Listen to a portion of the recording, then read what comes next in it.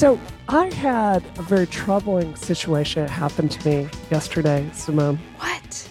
So I was taking Rocket to the vet along with all my dogs because they need to get their vaccinations, right? Don't we all? So, right, exactly. So I go in and we got the whole production trying to get 3 dogs in a car and driving 20 minutes to bring to the vet. And the whole thing just gave me empathy for why parents have minivans, but that's a whole nother discussion. But I go in there and I get all the dogs in there and the vet comes in and I'm like, "Hi, I'm Brianna. Very nice to meet you." And the vet looks at me and goes, "Brianna Wu? I would know you anywhere. I'd know that voice anywhere. I listened to your podcast." And my first thought is fear because there's so much content on this show that proves I am not a responsible pet owner. So, And there was that whole episode where you just talked about how much you hate veterinarians. Right. That whole thing. So, yes, shout out. It was great meeting you yesterday. Thank you for watching the show. Anyway, yeah. Wow. Do the whole intro thing. Yeah. I guess you have to move now.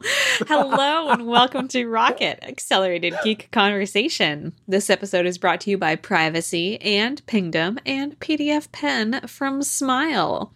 I'm Simone de Rochefort, Senior Video Producer at Polygon, and I'm sitting up straight today to support my voice box. I'm joined by Brianna Wu, Executive Director of the Rebellion Pack and dog owner. Responsible pet. It's what I've always said about you. Yes. The day we met, I said, this is a responsible pet owner. Yeah. She takes care of dogs. I can just tell. Christina Warren, as we were preparing to record the show, Comcast did her a big dirty and took her internet away. So the remainder of the week's episode will just be a Screed Against podcast. We need our Christina Warren. Like, don't mess with that. Yeah. You know? Yeah. And luckily for us, Brie, we've got 2 of the biggest, hardest tech topics that we could possibly cover on a Christina-less week. She may join us later. We're going to find out. But they are some really big, exciting stories. So why don't we get going? Oh, this one is a sad one. This one hits really close to home for us here on Rocket. Regrettably, Intel's latest flagship chip is not so great. It is, unfortunately, codename Rocket Lake S. I don't know if we were rooting for it. It's we named were rooting Rocket, for you. right? Were they trying to shout us out? Like, is that what went wrong here, Intel? I don't know. Okay, anyway, we wish we could love it. However, reviews are in now for the 11900K chip. And it is not doing so great. That is not good for Intel because this comes at a time when AMD, as we have mentioned a few times on the show, they have made huge leaps in their own chip performance with the Ryzen series, which leaves Intel in this weird position where, obviously they have this incredible legacy. They're still one of the big chip producers out there, but they're just increasingly being gained upon by all of the competition. So this latest chip, these are still 14 nanometers, like the last 7 iterations of Intel chips, although they have a new Cypress Cove architecture. However, that new architecture limits the 11900 up to 8 cores and 16 threads, where the Comet Lake i9 models had 10 cores and AMD's Ryzen 5950X flagship has 16 cores. So it's just not competitive in what is right now an extremely competitive space where huge advances are being made. And this is just exactly not what Intel needs at this moment. Brie, as a developer and a gamer, what are your thoughts on the chip? Computer. I mean, so I just built my $7,000 Ultra computer, and I've always been an Intel I've always stuck with Intel, and part of it is I'm old enough to remember when AMD produced basically Intel clones that were not as good and were buggy, and the instruction sets like caused problems. Like, this was a long time ago, but I've kind of always had that impression. It's 2021. Things change, and the reviews of Rocket Lake have been unbelievably brutal. One very credible reviewer called it, quote, a waste of sand, which is, that's a little harsh. Jay-Z 2 Cents, who's a very respected PC part reviewer on YouTube, came out and just flat out said, Intel can't beat AMD anymore. It's just that simple. So he actually got an AMD chip, literally the exact same nanometer, same number of cores, same everything, point by point by point, as the Intel, the new Rocket Lake, and made sure the board on it was like treating them both the same. The power draw was going to be as roughly equal as it could, and just flat out put the $569 Intel product up against the identical AMD product. And in almost every single case, just completely obliterated it and blew it out of the water, right? So this is really bad. Yeah, that kind of reminds me of, I think, before Apple's M1 chips came out, when we're just looking purely at the specs. I think a lot of people, including us, were like, I don't know, just purely looking at the cores and everything, I don't know how this is going to perform. But then in practice, it does end up performing well, despite maybe on paper not appearing as competitive. And it seems like with these Intel chips, the like physical architecture just isn't there. Like, right. And part of it is, in tech, like in my opinion, the best technical review site on the internet, they were looking at this and they're like, look, the 14 nanometer roadmap for Intel, this is the last iteration of it. And they kind of likened it to when life gives you lemons, you make lemonade.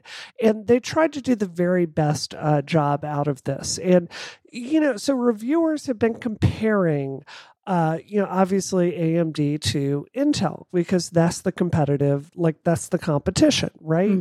That's your choice as a consumer. They did, just to be fair to Intel here, they were talking in a little bit more depth about how boxed in Intel is by the current state of the 14 nanometer roadmap and the place that they are.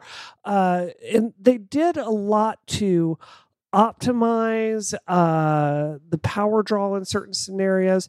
They got rid of all these weird edge cases where, running on one socket instead of two would actually lead to a faster result with AMD. They did a lot to like close the gap. But even though it's a closer game, they're still absolutely gang dominated. And what I think is so interesting is the way Intel responded to this news. So they came out this week, on the same week their new flagship Rocket Lake chip dropped, and you'd think they'd been talking about that. And no, they're just radio silent on this talking about all the products for Intel's future. So if you actually Google Intel, like that's all that's going to be in the news this week, is their CEO talking about that. I remember, because when I was reading up on this, there was talk that like they do have new chips around the corner, and why is this being released now? And they're doing 10 nanometer. Like this is not, the 14 nanometer format is not going to continue. So I don't know. The feeling was that this is a weird time to release a chip that is underperforming compared to all of Intel's peers, and why not just wait? Do you have any insight on that? Is it like with phones where they just have to have something that comes out? Well, I would imagine, these deals are struck very far ahead of time. Like, let's look at GPUs, right? One of the easiest ways to get my GPU, the RTX 3090, is to buy a PC made by a major manufacturer, because they have deals set up ahead of time to get those parts. I don't think it's as easy as that. It's just punting down the road. Mm-hmm. One of the biggest consumers for Intel is enterprise solutions. So, it's kind of like if they have a chip out, even if it makes sense to like punt on it, they kind of got to keep things coming through the pipe. So that's what I suspect this is. And look, let's be real here. The right now, currently, there are more important things in the world than, a slightly faster chip.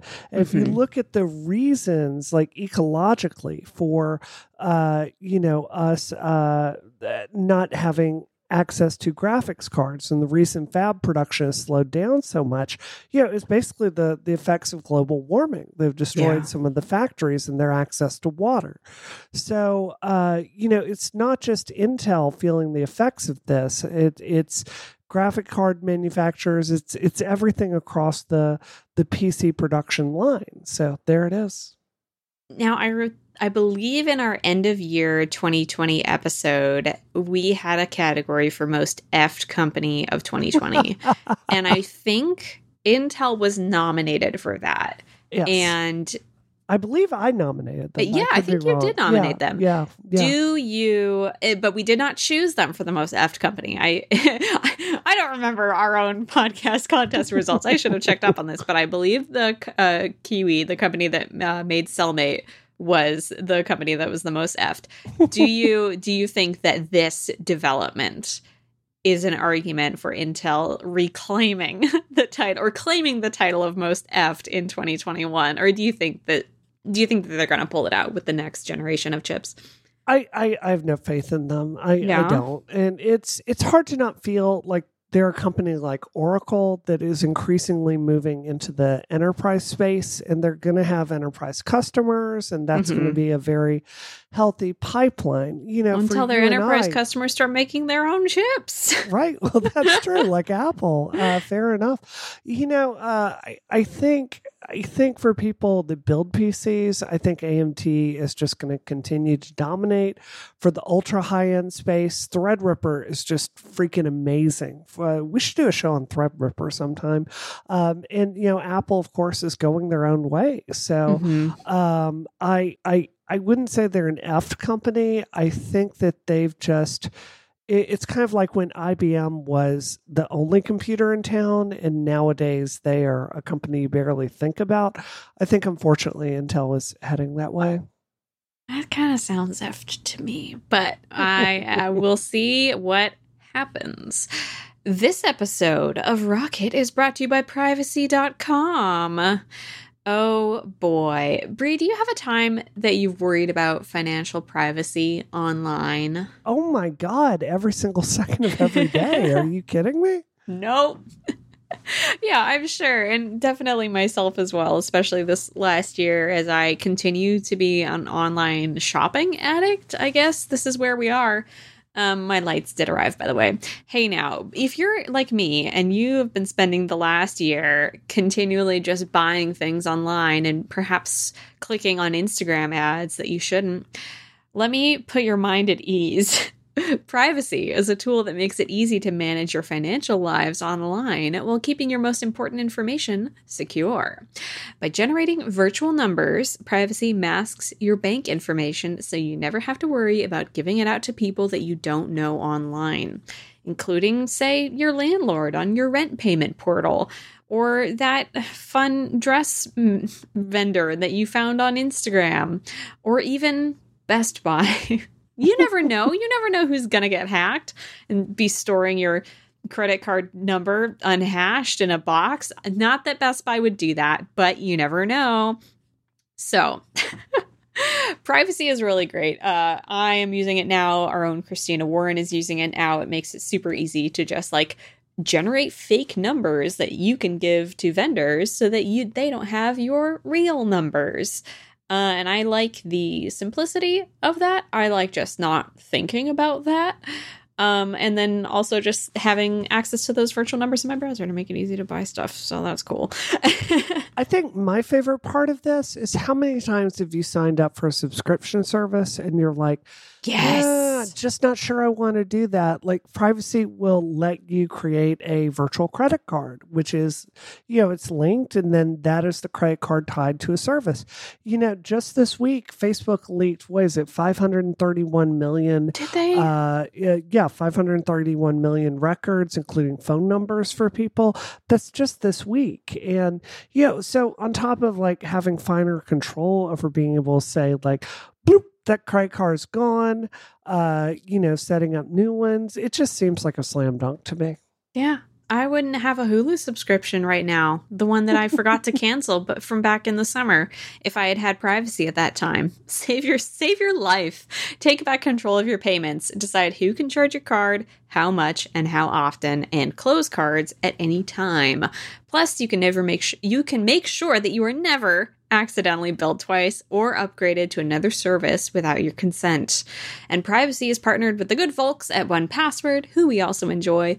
You can create, use, and save privacy cards directly within your 1Password dashboard. And all virtual cards created in 1Password will have the same security benefits as your other privacy cards. You can set spend limits, create single-use or merchant-locked cards whenever you want. That's what Bree was talking about. You want to buy a little Hulu? Pay for a little bit of Hulu?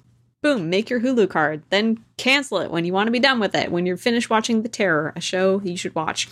Head to privacy.com/rocket and sign up for an account. New customers will automatically get $5 to spend on your first purchase. Go to privacy.com/rocket and sign up now. Our thanks to Privacy for their support of this show and Relay FM.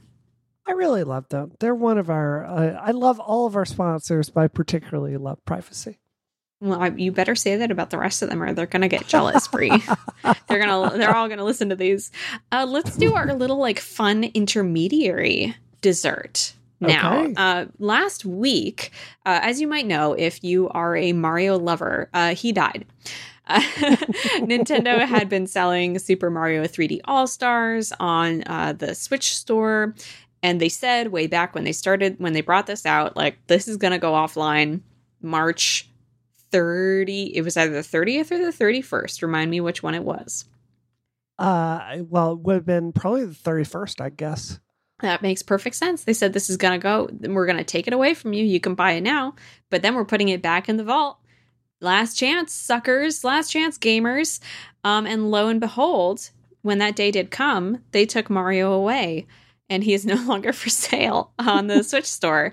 And, of course, as foreseen by anyone who knows how these things work, in the wake of Mario's death and no longer being able to purchase Super Mario 3D All-Stars, scalpers have stepped in, and physical copies of these games, which are very hard to find, are going for, you said, $10,000? Oh, yeah. On there are eBay? People trying to sell them for more than that.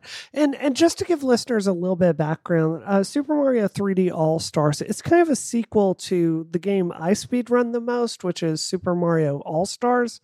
Super Mario All-Stars was an SNES compilation of a bunch of NES games that updated the graphics slightly to Super Mario 1, 2, 3, and Lost Levels, and kind of put it in this nice little compilation that is one of the best-selling games for the system. That's how they did it back in the 90s. Today, in Nintendo's infinite wisdom, when they sell this, so Super Mario 3D All-Stars, it is Super Mario Sunshine, Super Mario 64, and Super Mario Galaxy. Now, when they sell all three of those games, of course, they only leave it up for a month and then stop selling it, meaning you basically, if you didn't download it to your Switch account in that very limited amount of time, you're not going to have it. So, it's exactly like what Disney used to do back in the day with the Disney VHSs going back in the Disney Vault. Which is such a classic Nintendo playbook thing as well, because we know from Amiibo production, and maybe not Switch production, since genuinely there are supply chain issues now, but Nintendo has always kind of dealt in artificial scarcity. and like this cachet of this is going to be a thing. You know, it's going to be good because we're Nintendo. You're going to love it because you're a little fan and you'll buy whatever we put out. And also, you're not going to be able to find it. They love to do this. And this is just sort of a growth of that harkens back to what Disney used to do with their movies, when they would like bring them out every 10 years and like you had your one chance. $10,000 to play an that feels new to me because I Mario 64. Would you do it? No. Well, I bought That's 'cause you have it already. copy, so I'm good. Yeah. Yeah. Also, it's not my favorite Mario, but I mean, there are people out there. I mean, go look at the eBay listings. There are people buying this. They think it's going to be like worth something. And honestly, if I'd paid more attention to the story, I would have stockpiled copies of this because, of course, it's going to go up. Well, the thing that makes me mad for myself is that I was like preparing videos to go up on the day that this got taken out of the store because, we have a couple of videos about Nintendo, one about artificial scarcity and why their stuff basically never loses its value, unlike other games which go in the bargain bin like a month after release. You'll probably still be paying full price for Breath of the Wild, or maybe you'll get $10 off Breath of the Wild because that's just how Nintendo rolls. We had a video about that I was just clipping down for social. And I put all these videos up on social. I did all this. I subtitled them and everything. And then I did not buy Super Mario 3D All-Stars. And immediately, the day after, I woke up and I was like, you fool. What were you? You could have just bought it just to have it. Like, even though those aren't like my favorite games, it's not really my style, but just to have them on the Switch, you fool, what were you thinking? So I could be the person, the victim, the scalping victim. I'll lend you $10,000, Simone. Yeah, please, Rocket listeners, do not give me $10,000. I will not spend it on Super Mario 3D All-Stars. I will use it to buy an apartment. I think, I don't know. This just goes to show, I think, how nefarious a tactic it is, too, because me, a person who would not necessarily even enjoy those games, I feel like I should have bought them. I feel like I should have spent that money. Yeah. Because it just works. It's that scarcity mindset where you're like, it's going away. I should have it. So two things. First, I actually ended up buying. So my second favorite Mario game of all time is Super Mario 3D World, which is the only other game to star Princess Peach, and she has her float mechanic. That was just released a couple months ago. It is excellent. And I read the story and got paranoid. Even though Nintendo has not said we have any plans to take down Bowser's Fury, I went and bought a second copy just in case. Because if I lose that game, I will die. I love that game. It's amazing. And I'm not paying $10,000 for it. That's part one. The other part of this is I legitimately, Simone, don't know what company is worse, Nintendo or Sony.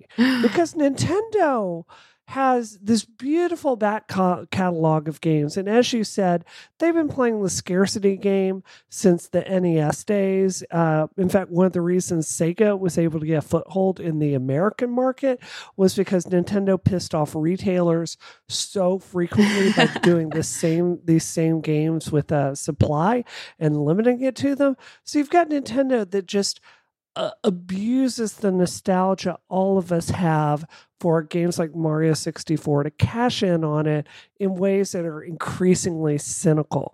That's evil. But then on the other side, you've got Sony, which does not give a flying about anything they've ever done, ever. As exemplified by the PlayStation Classic, right? Like this piece of crap, bad emulation, worse than a Raspberry Pi.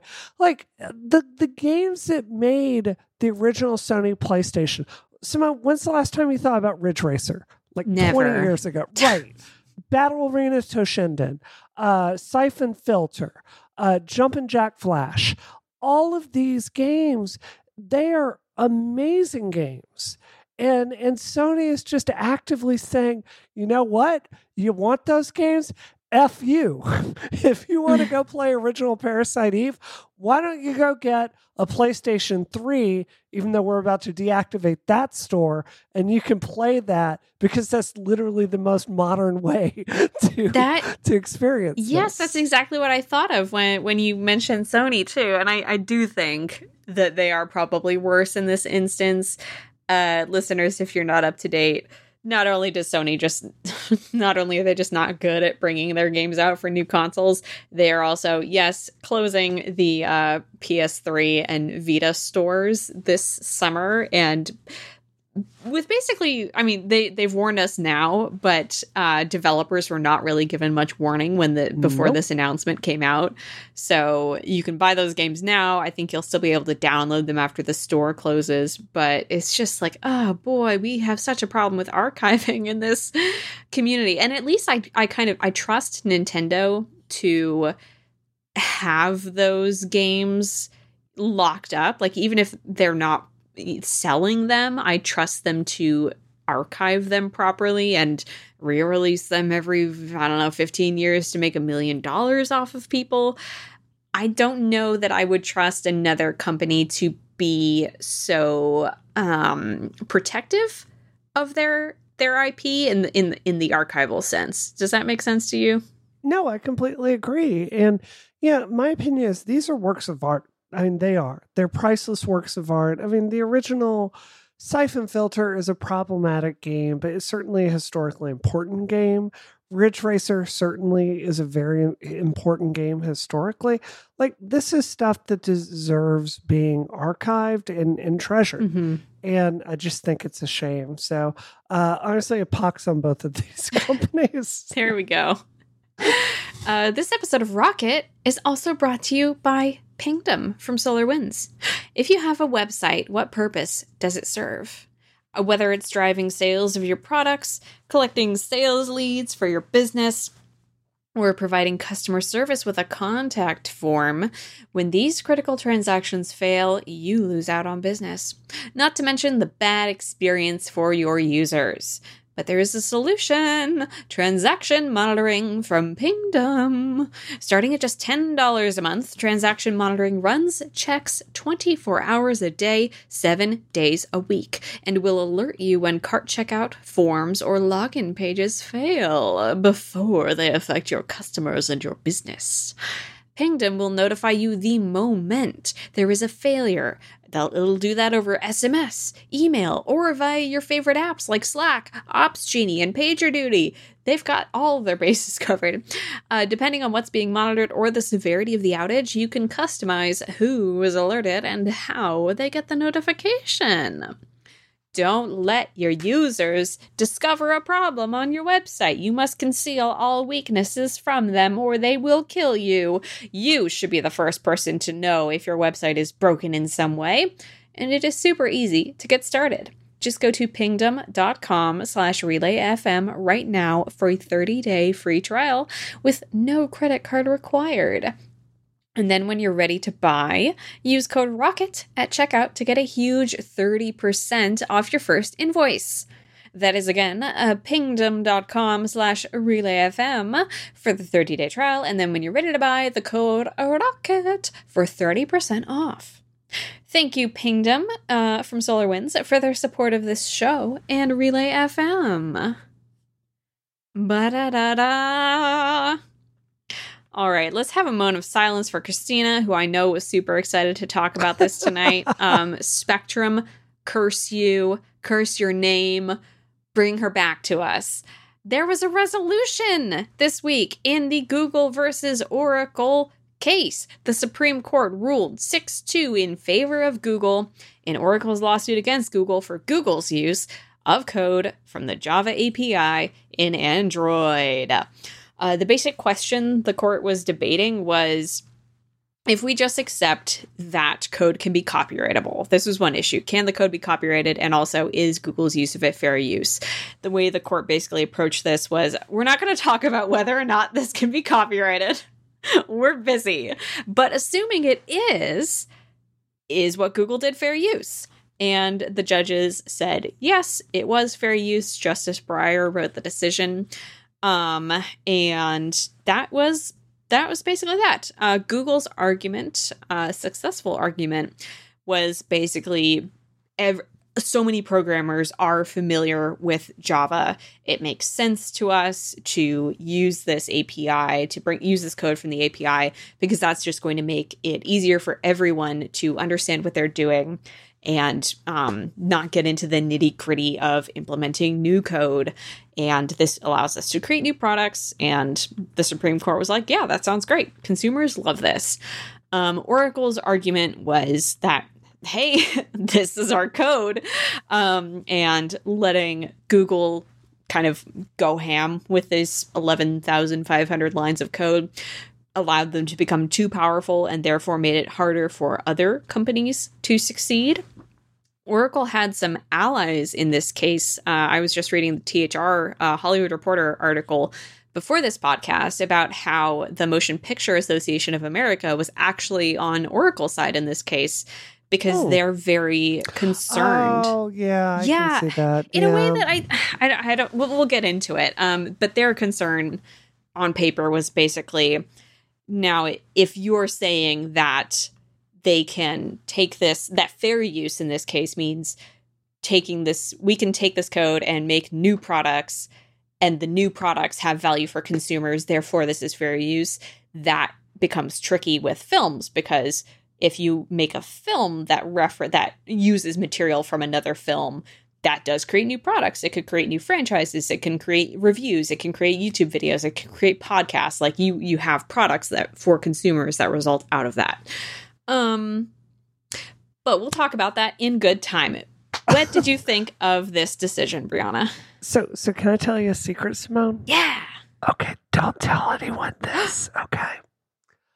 Most of programming is going on to Stack Overflow and looking at other people's code and literally copying and pasting it into your own program. Every programmer in the entire freaking world does this. I can't tell you how many times I've been like, oh, I can't get my memory to work here.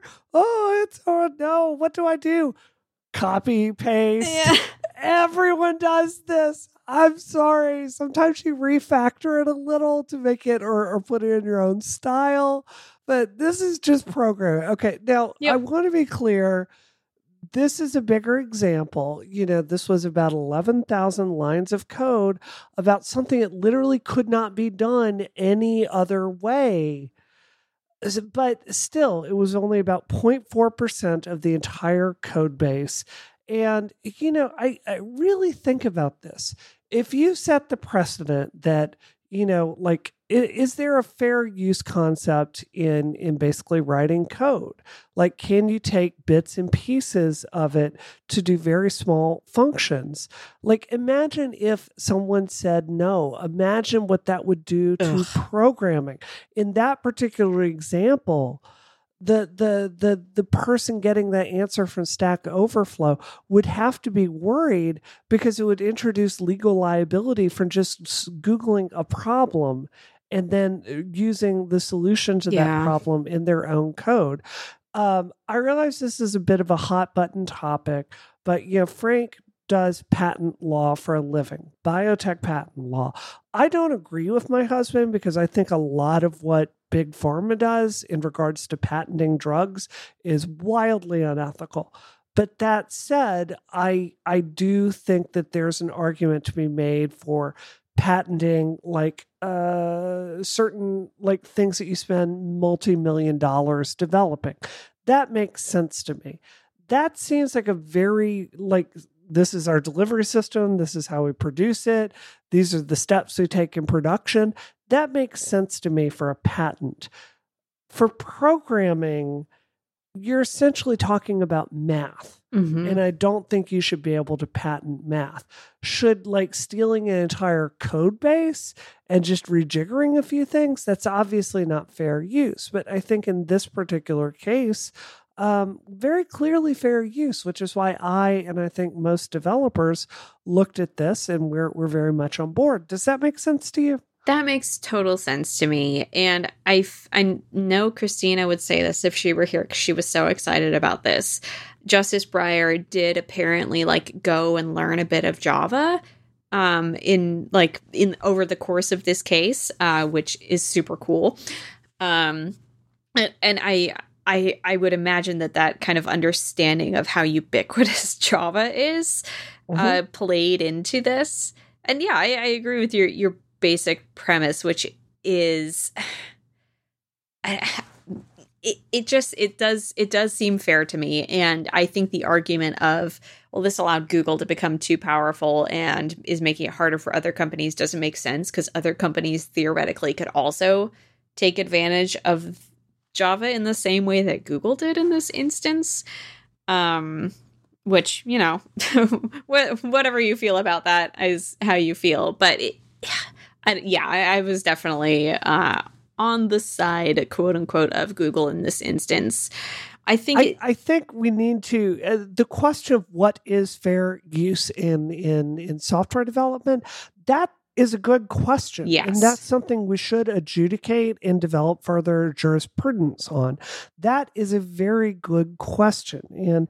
But this is a kind of threshold, a function that can only be done the way that it's done in the API that represents 0.4% of the code base. That seems like a reasonable place to start. And to your earlier point about the Motion Picture Association, let's not forget, they've tried to pull some real shenanigans with people, like doing memes and pulling a few frames from a film, which I'm sorry, it's fair use. I feel very strongly that overall, copyright has been very... The practice of it overall has been far too strict in interpretation, with endless copyright and copyright strikes on YouTube when people are just trying to report things. And I was very glad to see this narrow definition carried through. Yeah, it raised some interesting debates. I think because fair use has generally been used in discussing creative works, and it kind of raised the issue of, is programming a creative work, which I personally think it is. Like, as much as you just pointed out, it relies on math and pre-established things that work. I do think there is a lot of creativity that goes into it. Do you agree with that? Absolutely. I mean, not even a question. It's like asking if video games are art, right? Yeah. Of course they are. Yeah. And to me, that's just such a boring question, because it's like, why police the definition of art? Like, that's such a broad conversation that it becomes completely uninteresting to have. And I don't think there's a human being on earth that's qualified to be like, but what is art really? Like, at that point, why are we even talking? And when as you said, Hollywood is very litigious about their IPs. And to me, I just really don't see an issue with it, because to me, there is just something fundamentally different to, like, when you're pulling, like you said, 0.4%, 1.4% of your code base is from the Java API. That's fundamentally different from like pulling a scene, recreating a scene shot by shot from someone's film, or doing dialogue like word perfect from another film or from a book or whatever. I don't know, because it would constitute such a larger part of that thing, and B, films and books aren't functional in the same way that coding is. Does that make sense? Like, things work certain ways, and there are no rules like that for film or for writing. Absolutely. Yeah. All right. Well, hey. This episode of Rocket is brought to you by PDF Pen from our friends at Smile. Does your PDF editor allow you to secure documents? Do OCR scanning? Fill out and sign forms? Does it allow you to do all of that on the go and at a low cost? Well, PDF Pen does. PDFpen is the all-purpose PDF editor that allows you to improve your workflow and productivity, add signatures, text, and images, make changes, and correct typos to your PDFs. You can do anything you want to them. Now, Brianna, have you found improvements in your workflow with PDFpen? Oh my God. It is one of these programs you just absolutely have to have.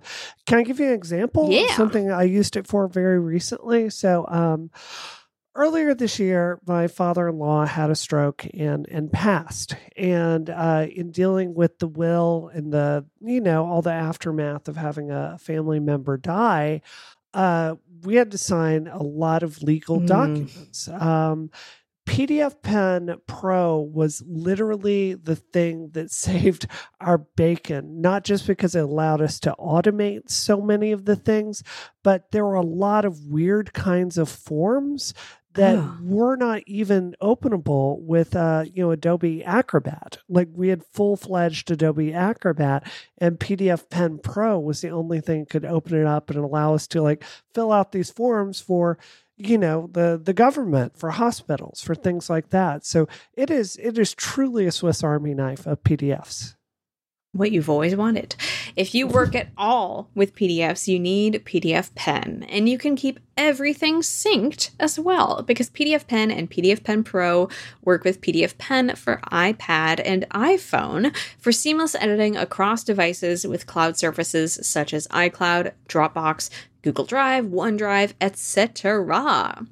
You can learn more about PDFpen and PDFpen Pro at pdfpen.com/podcast.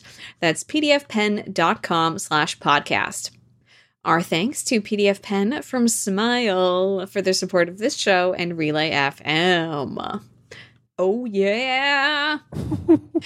Now we have an exciting topic for our dessert today. Brianna, you had a thread on April Fool's Day that promised a sort of Scamtown-esque carnival of delights involving disgraced Representative Matt Gaetz. Well, not him so much. He's part of it, yes. But as you all know, here on Rocket, we love a good scam. We love it. I have language I could use. I won't. We enjoy scams. Frightening. and this scam came out, and I have to tell you, this is Zola level. It's not quite as good as Zola, but I did a thread on Twitter telling the story about how Republican Representative Matt Gaetz became a target of the Trump Justice Department. And this isn't a political story as much as it's a tech story. So just no matter what your political leanings, just hold on, because this is just about the wildest story you're ever going to hear in your life. So Simone, yes. I want to tell you a story. So in Orlando, around 2016, Orlando had an election, a little bit northeast of Orlando in Seminole County, and they decided they weren't super happy with their tax collector. Okay. So they elected right. They elected a new guy, and he was a 31-year-old. His name was Joel Greenberg. And I have to tell you, the corruption, I know you have thought you've seen corruption coming out of Washington, but the stuff he did is absolutely going to blow your mind. All right. So the very first thing he does, he gets into office. First thing he does is he goes and fires a bunch of people and blows $1.9 million hiring all the groomsmen from his wedding to come work in the office with him. I'm sitting up straighter. Right. So $1.9 million hiring all these people. And then, you got your bros with you, right? You got your friends, you got your pals there. So my entourage. I should just say this is all according to the indictment. He's currently in jail for this, innocent until proven guilty, but this is what he's under arrest for. So then you got your friends there. you got to do something with your friends. And what do bros in Florida like to spend money on? Body armor, guns, ammo, and a freaking drone. Oh. So he spends $384,000 of taxpayer money. Matt Gaetz, good foul, does on all those things. And then he says, hey, y'all, know what? From now on, you got to wear guns to the office. So you've got the tax collector division that has spent $384,000 on body armor and guns. And they've got their like tax collector badge, and then they're wearing their guns to the office to do all the tax collection stuff. That's so embarrassing for them. So, okay. And then Matt Gaetz' friend, Joel Greenberg, goes and says, you know what? I'm not having enough fun here. You know what this taxpayer office needs? We need some blockchain company up in here. So then he goes and spends $65,860 of taxpayer money on computer equipment for his private blockchain company, which runs inside the office. So, Simone, you know this from your opinions on NFTs. Yeah. When you're doing blockchain and blockchain stuff, what resource does that consume a lot of? It's electricity, Brianna. A lot of electricity, which, by the way, the taxpayers would be paying for. Of course. So no, it's my honor to pay for it. Right, of course. So then, in the middle of doing all of this and setting up all the computer equipment, the guy sets the freaking taxpayer office on fire. No! It goes up in flames. And I forget the exact number, but there was a massive amount of fire damage that taxpayers also had to pay for. How many chips Joel did we lose in this fire? Right. It was a lot of it. Okay. So that's just kind of a background on Joel Greenberg. Here's where it gets weird, Simone. No. So then Joel Greenberg, he's running the office in a certain way. The other people down in Seminole County, they're like, maybe I should run against him. Maybe I could do a better job as tax collector.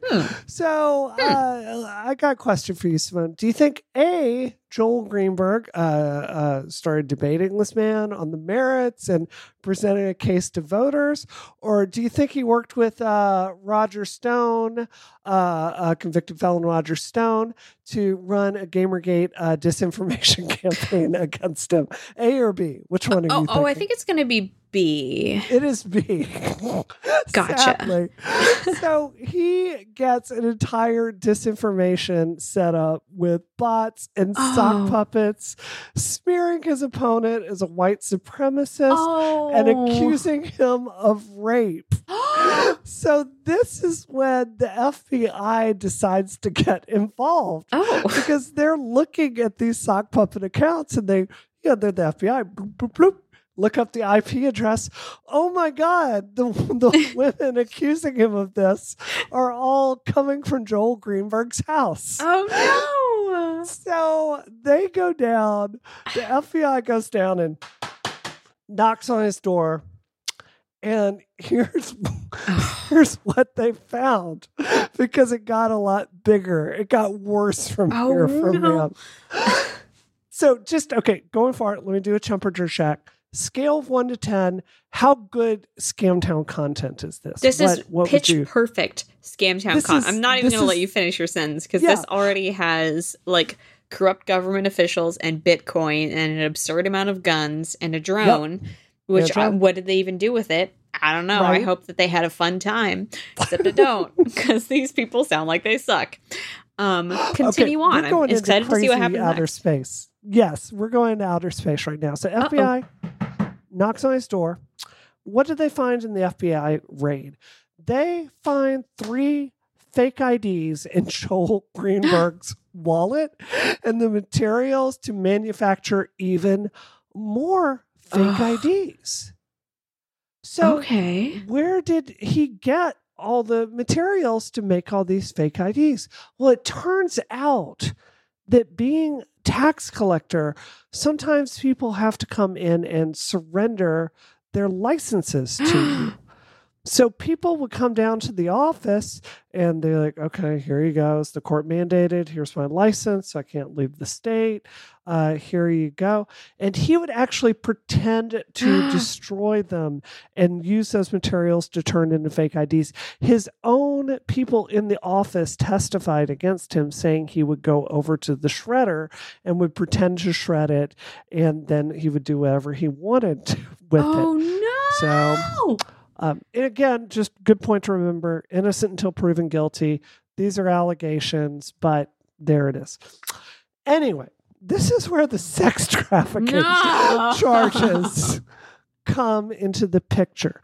So who really needs fake IDs, Simone? Criminals. Criminals, but also people underage. Oh, yeah. So, oh, no. He had been using, this is so bad.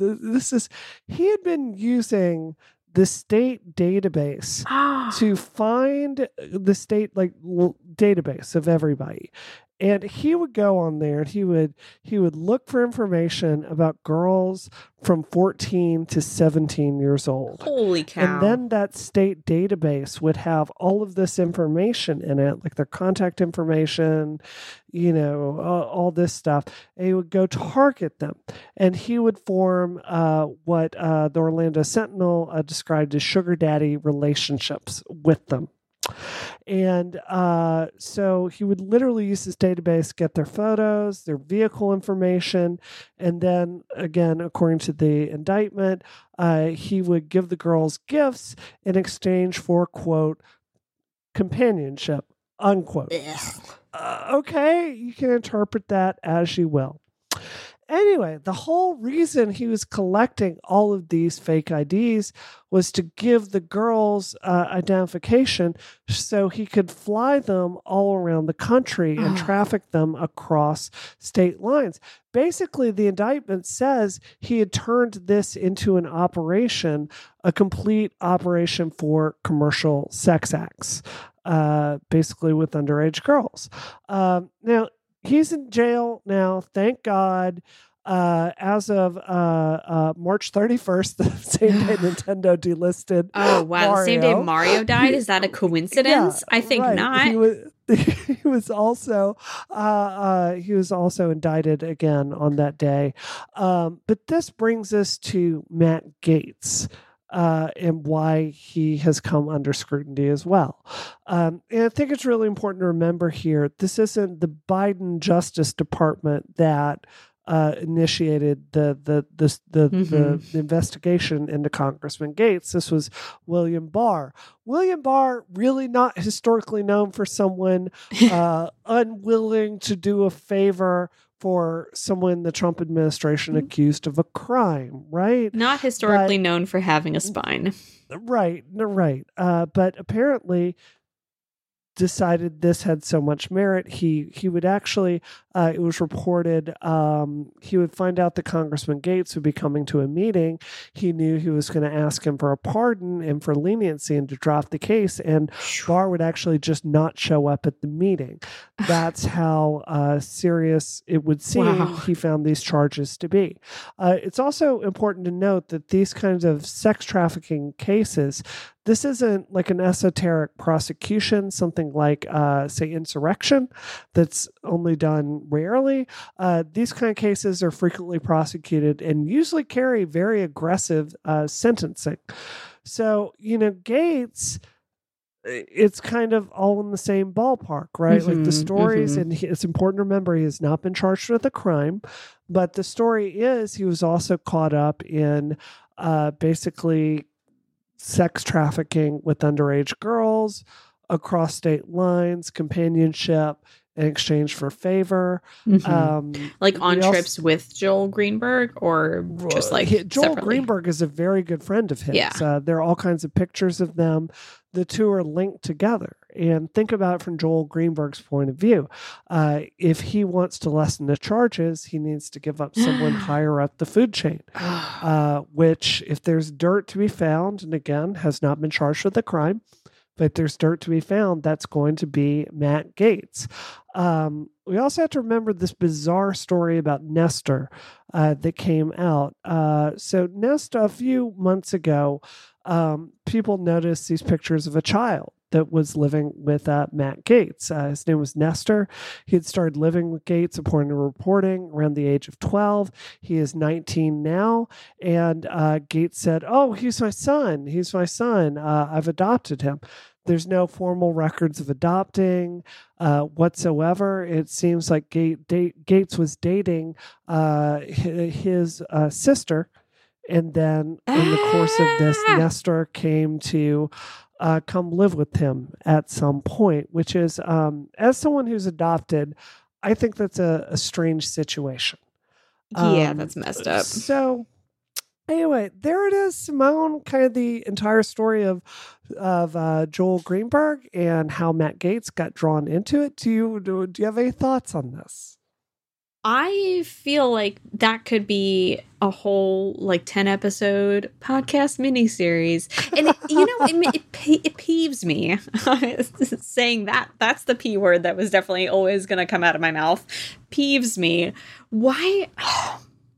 It makes me so mad that these people view public office as purely their opportunity to just have the most fun with guns and money that doesn't belong to them. It just, it makes me so mad. Mm-hmm. I'm mad at anyone who takes advantage of people in that way. But if you're a cutthroat businessman who's doing it in your own business, you're evil and you've built something. If you're I'm just gonna slide into public office and lie to people and use taxpayer dollars and buy a fun drone and start a Bitcoin company, as a public servant, you suck so much. You suck. And this guy sounds like he allegedly sucks. Yeah, I have to agree with that. Running for office, I cannot tell you, Simone, how many times a situation came up, with fundraising or something like that. And we worked so hard and turned down so much money to avoid even the appearance of impropriety. Mm-hmm. I had an event one time and I was carrying a backpack that Frank's company had given him with the logo that Frank didn't want. And I had that backpack with me. And I literally I realized after the fact that was the bag I packed my food and my water in for the day, doing 5 events in a row. And I left it at home and starved all day because I did not even want the appearance of promoting that particular drug company. Mm-hmm. Because you know what I mean? This is your reputation. Yeah. I think about that sacrifice or the donor money that we gave up that was legal, but people could have questioned your integrity, right? Mm-hmm. And then you hear this and it's just it's so how did frustrating. They think they weren't going to go to jail, right? Yeah. How do you, it just, I don't understand that mindset at all. And I won't. I refuse to. There it is. Goodbye, empathy.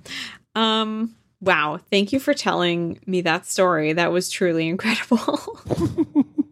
I've dropped the link to Bree's thread in the show notes, listeners, if you want to revisit it as well. This episode of Rocket is also brought to you by Pictorial from Relay FM. If you like this show, there's a good chance you'll like Pictorial, because we all love art in some form or another. And learning the history behind influential art or art behind video games doesn't just belong in expensive classrooms or in museums. You can join hosts Quinn Rose and Betty Chen as they talk about the most interesting parts of art history. Neither of them went to art school, and they're breaking down the elitism surrounding beautiful art stories by sharing what they're learning about art every other Tuesday. Quinn is a podcast producer who is passionate about recognizing the artistry of both low and high art, and Betty is a building design manager who's also spent years guiding tours at the Art Gallery of Ontario. If you are interested in learning more about art with them, why not start with episode 26 on flag design in North America? Or maybe episode 15 on the most famous stolen artifacts in the British Museum. Ooh, where to even begin with that? This sounds like a really fun show, and Betty and Quinn are great folks, so I hope that you check it out. You can find Pictorial to listen and learn yourself at relay.fm/pictorial, or search for Pictorial wherever you get your podcasts. Thanks so much, fam, Relay FM fam. Brianna, what are you doing this week? What am I doing this week? Let me think for a second. That's such a good question. So in addition to my job, I am I'm replacing the top to my Porsche 911 Targa. So I have it's a 1980. It's oh God, I don't even know what year it is. I'm so tired. Anyway, it's a Targa top from the 80s. And, obviously the rubber seal for that after, 34 years, it's begun to decay. So the thing is with the Targa top, they're great. A Targa top is a top you can physically take off the car when you want it to be a convertible, and then you plunk it back in when you want it to be a hard top. They're great, but they leak like crazy. And now that I'm vaccinated, I want to be able to go on trips. I want to take my awesome air-cooled 911.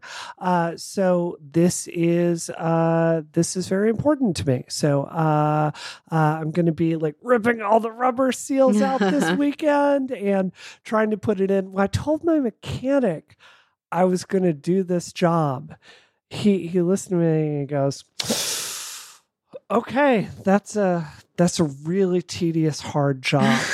And I don't know if he's trying to tell me that's beyond my skill level, but we're going to find out one way or another. I mean, he knows that you're a programmer, right? Right, yes. And like working on cars is your therapy. So it being a tedious, long job is not necessarily going to put you off it. Absolutely. What am I doing this week? One of my new Philips Hue lights is here. I set it up in my living room today and it looks great. I'm going to send you a picture. I don't know if I can put a picture in the show notes. We'll see.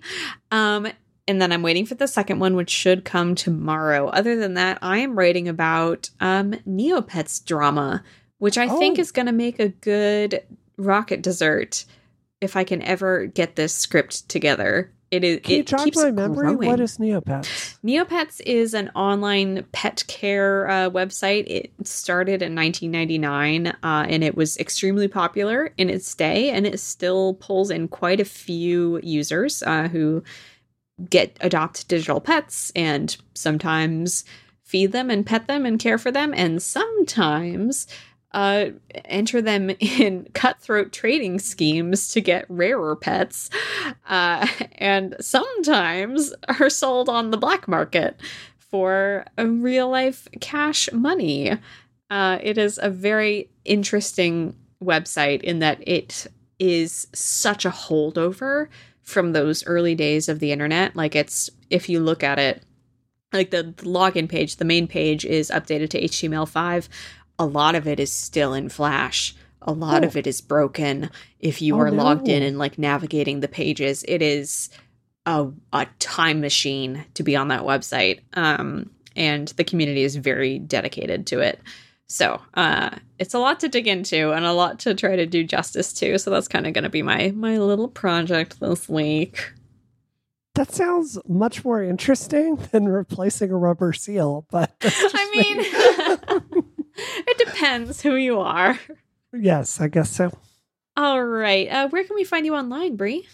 You can see me at Brianna Wu on Twitter. If you want to support my work at Rebellion Pack, you can do that by going to helptherebellion.com. And you can find me on Twitter and Instagram at DoomQuasar and at youtube.com/Polygon.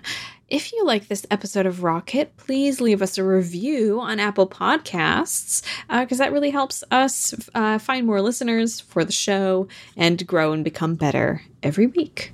Thank you so much for listening. This episode of Rocket is terminated. Terminated.